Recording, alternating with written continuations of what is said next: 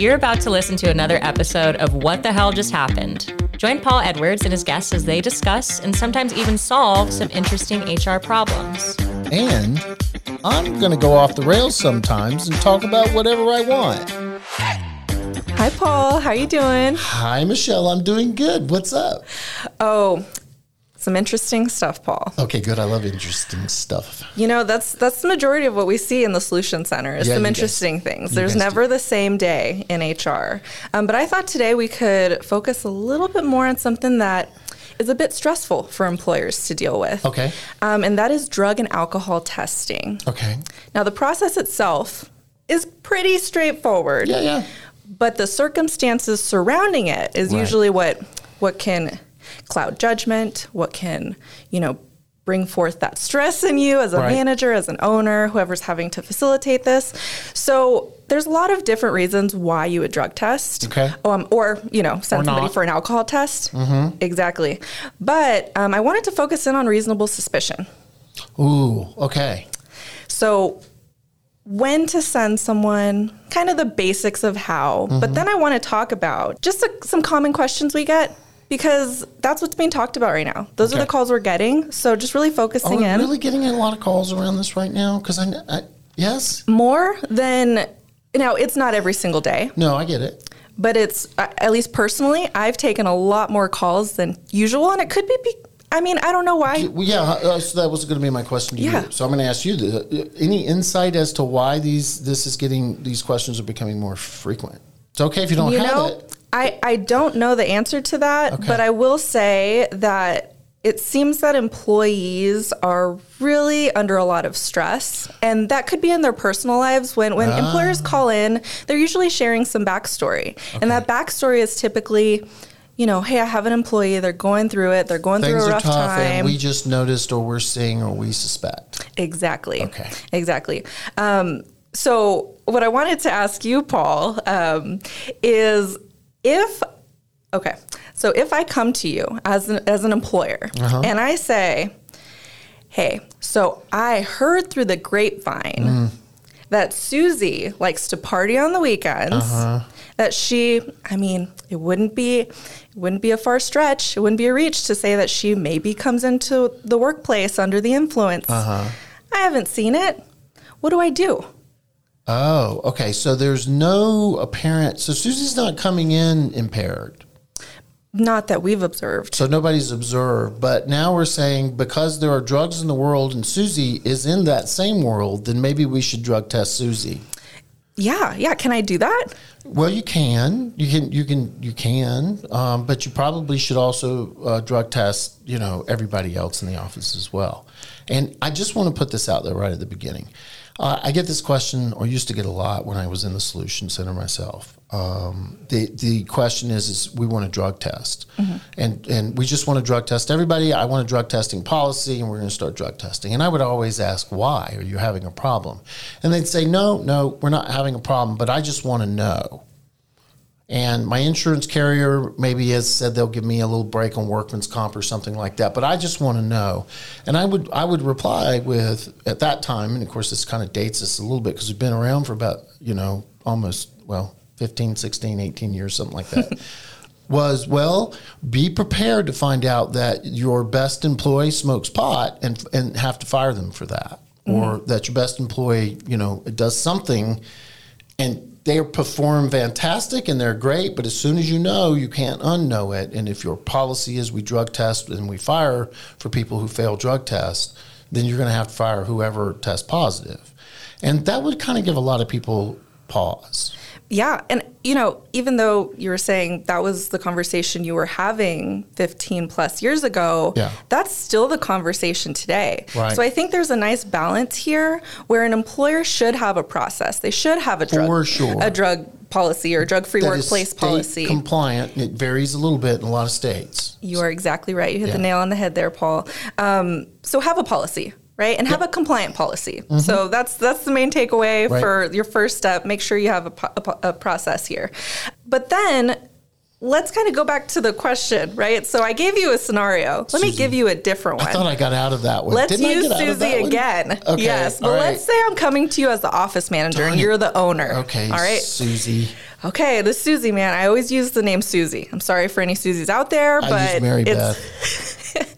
Oh, see, we all have the name. My name is Mary Beth. We don't have to get into why or when that occurred, but yeah. Okay. Yeah. So let's say Susie or Mary Beth. Let's say I'm the office manager here, and I'm the doctor. Yes, you are. Okay, we're role and I playing. come to you, one of my favorites. and I say, "Hey, Dr. Paul, I observed Susie today. Yeah. She was slurring her speech. Her eyes were they weren't focused. They're a little glazed over. Yeah. She's acting unusual. She Yep. was acting out of her normal behavior. Right. What do we do?" So, you call Cedar because, of course, right? Yeah, you try to figure out what you're going to do. Now, let's talk about how you'd handle that one because that's going to be a little different, right? As a business owner, as an office manager, you're going to handle that a little different because the difference here is that you have objectively observed behaviors. Therefore, and if there's two people there, you have a witness. I feel like you're leading the witness right now.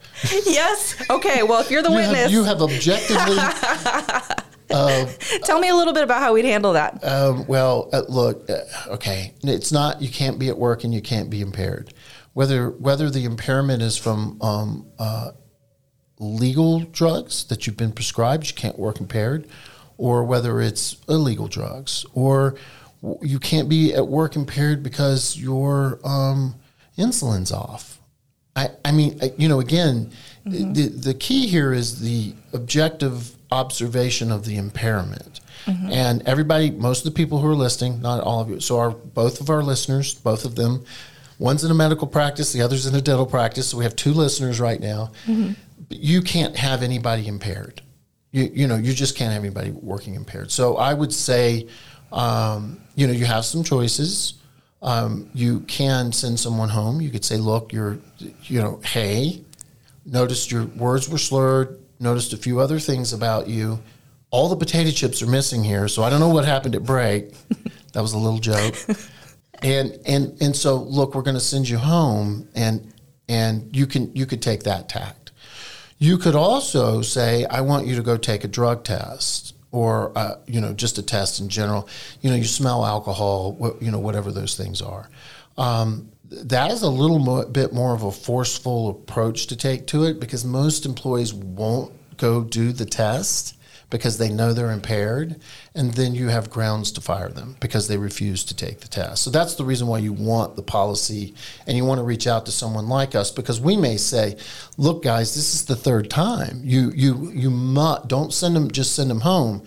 Send them home, get them a lift or call their family or get someone to give them a ride home. And also tell them that they have to go drug test before that they can return, and they must do it today.